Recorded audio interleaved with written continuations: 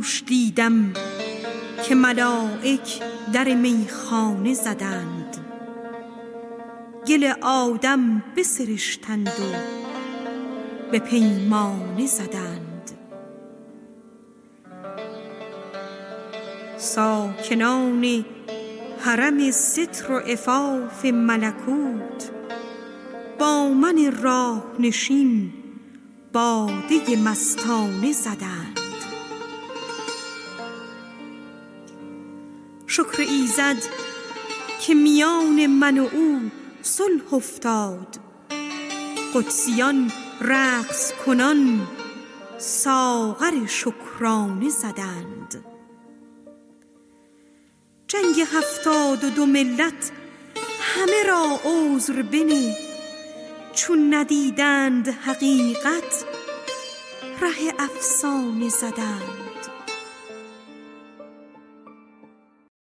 سلام، من مهسا محق هستم و این اپیزود 16 از پادکست مفره که در اولین جمعه آبان ماه 1400 منتشر میشه. میخوام امروز از خیابونی براتون بگم که جنگ 72 ملت همه رو عذر نهاده. خیابون 3 تیر، بهش گذر ادیانم میگن. خیابون 3 تیر به اندازه یک شهر جای دیدنی داره.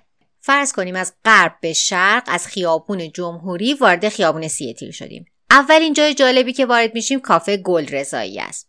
کافه گلرضایی یک کافه 90 سال است. 1310 افتتاح شده. دهه 45 میخونه بوده. البته میخونه خیلی با کلاسی با موسیقی‌های خارجی و خیلی آدمای روشنفکری میمدن میرفتن.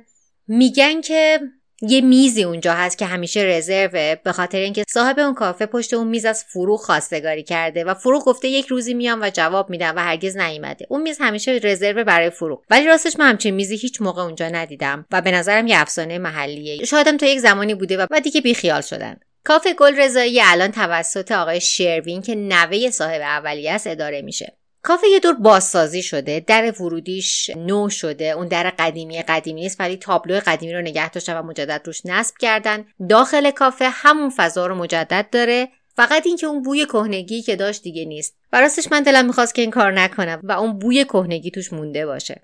نمیدونم که میشه اونجا رو از قبل رزرو کرد یا نه، ولی شما باید برید دم در اسمتون رو بنویسید، برید حسابی تو خیابون 3 تیر بگردید و برگردید تا اینکه نوبتتون بشه. کافه شنبه ها تعطیله، شام نداره، از ساعت 7:30 تا 10 صبحانه داره، 12:30 تا 4 ناهاره، 6 تا 9 هم تریا. البته نمیدونم بعد از پاندمی کووید تغییری تو این برنامه ایجاد شده یا نشده، من خیلی وقته که نرفتم.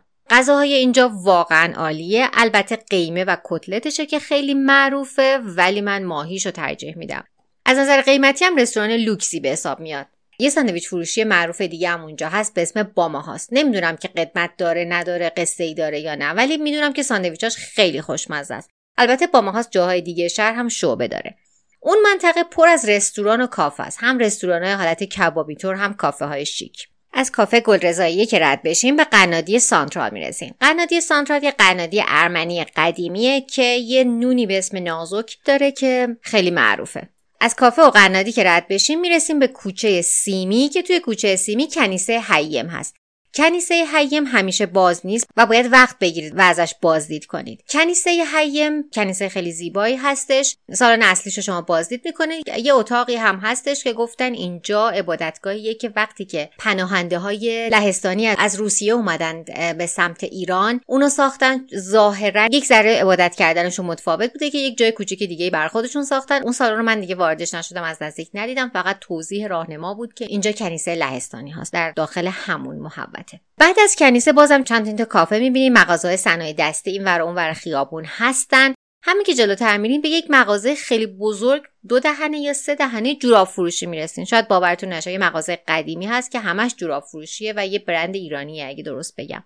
آخر خیابون محوطه‌ای میرسین که پر از دکه‌های مختلف غذاهای خیابونی هستش. چند سالی هست اونجا اضافه شده و یکی از جذابیت‌های خیابون 3 تیر همین غذا فروشی‌های خیابونی هستن.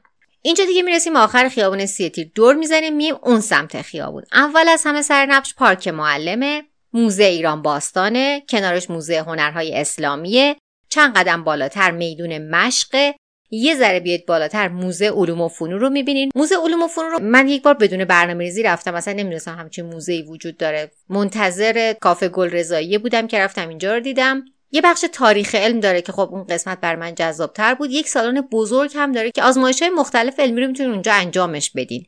راستش من نه بلد بودم و نه خیلی برام جذاب بود، ولی شما اگه این آزمایش‌های علمی رو دوست داشته باشین سالن بسیار جذابی میشه براتون. یه بخشی هم داره که در مورد تاریخچه صنعت چاپه و دستگاه چاپ قدیمی اونجاست. اون قسمت هم بر من واقعا جذاب بود. بالاتر از موزه علوم و فنون میرسیم به کلیسای سنت پیتر.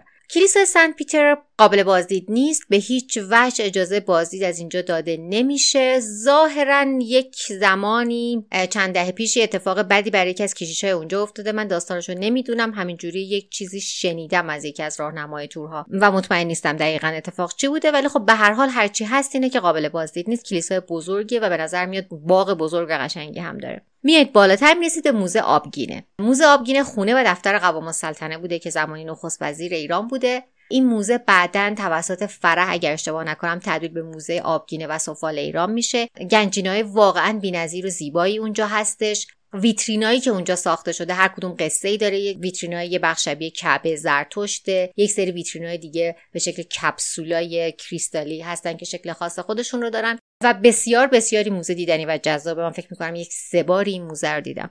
ادامه خیابون 30 تیر به سمت بالا، یعنی بالای جمهوری، اسمش خیابون میرزا کوچکخان هستش. توی خیابون میرزا کوچکخان هم دیدنی‌های زیادی هست. اولیش رضا لقمه است. رضا لقمه همون کباب فروشی معروف که کبابا رو به صورت لقمه توی نون لواش با پیاز و جعفری میده. خیلی شلوغه اونجا. قبل از کرونا البته من رفتم اونجا، نشستم کنار میز آدمای دیگه و با هم غذا خوردیم. الان ولی پیشنهادش اصلا نمی‌کنم، ولی خب بیرون برش همچنان کار میکنه. یه چند قدم بالاتر از رضا لقمه کلیسای مریم مقدس هست و کنارش موزه مردم شناسی ارامنه. ساعت بازدیدشو درست کردم نمونده، ولی میدونم قابل بازدیده و میتونید برید و این کلیسا و موزه کنارش رو ببینید. روبروی خیابون، یعنی تقریبا روبروی کلیسای مریم مقدس، آتشکده آدریان هست.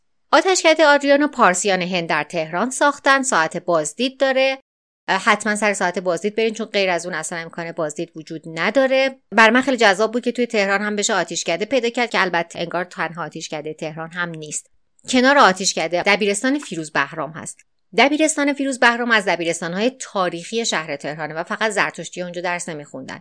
افراد سرشناس زیادی فارغ التحصیل اون دبیرستان هستن. این دبیرستان 89 سال یا 90 سالشه. این دبیرستان رو هم پارسیان هند ساختن و در زمان قدیم از لحاظ علمی با دبیرستان البرز رقابت می‌کرده.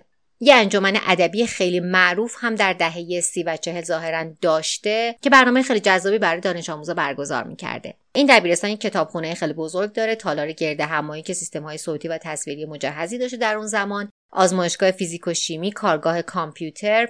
کتابخونه این دبیرستان 2500 جلد کتاب داره. سال 77 ساختمانش با کمک انجمن زرتشتیان تهران و زیر نظر میراث فرهنگی مرمت و بازسازی شده.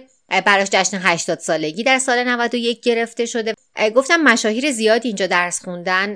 کسایی که حالا معروفتر هستن و برای ما آشناتر، احمد شاملو هستش، انوشیروان هدایت، ایرج افشار، بابک افشار، بیژن جلالی، پرویز شهریاری، پرویز سانه، پرویز مینا، جواد منصور، حسن علی منصور که زمانی نخست وزیر بوده، حمید رضا پهلوی آخرین فرزند رضا شاه پهلوی، رستم شهزادی، سخنران، نویسنده و موبدان زرتشتی، سبکتکین سالور، سروش حبیبی، سید حسین نصر، فریدون رهنما، لوئیس چکنواریان، لوون هفتوان، محمد نوری، محمد سریر، هانیبال الخاص و خیلی از اشخاص معروف دیگه که خیلی هاشون دولت مردای دوران پهلوی بودن. به نظرم اگه تاریخ معاصر ایران رو دوست دارید حتما یک روز برنامه‌ریزی کنید. برنامه‌ریزی رو بیشتر به خاطر کنیسته و کلیسا و آتشکده میگم و یه دور خیابون 30 تیر رو توش قدم بزنید. واقعا جای جذابیه. البته اگر بخواید همه موزه ها رو برید به نظرم بیشتر از یک روز طول میکشه، چون موزه ایران باستان و موزه هنر اسلامی خودش به نظرم اگه بخواید با دقت نگاه کنید یک روز کامل رو لازم داره. امیدوارم که از قدم زدن در خیابون 30 تیر با من لذت برده باشین. کس چو حافظ نگشود از رخ اندیشه نقاب، تا سر زلف عروسان سخن شانه زدند. پادکست مفر در تمامی اپلیکیشن های پادگیر اندروید و iOS و همچنین پلتفرم های ناملیک، شنوتو و تهران پادکست با همین نام در دسترسه. صفحه شبکه‌های مجازیش رو هم با سرچ پادکست مفر به فارسی پیدا می‌کنین. محق داتایارم که دیگه یادتونه. تا سرک کشیدن به لوکیشن بعدی مراقب خودتون باشید.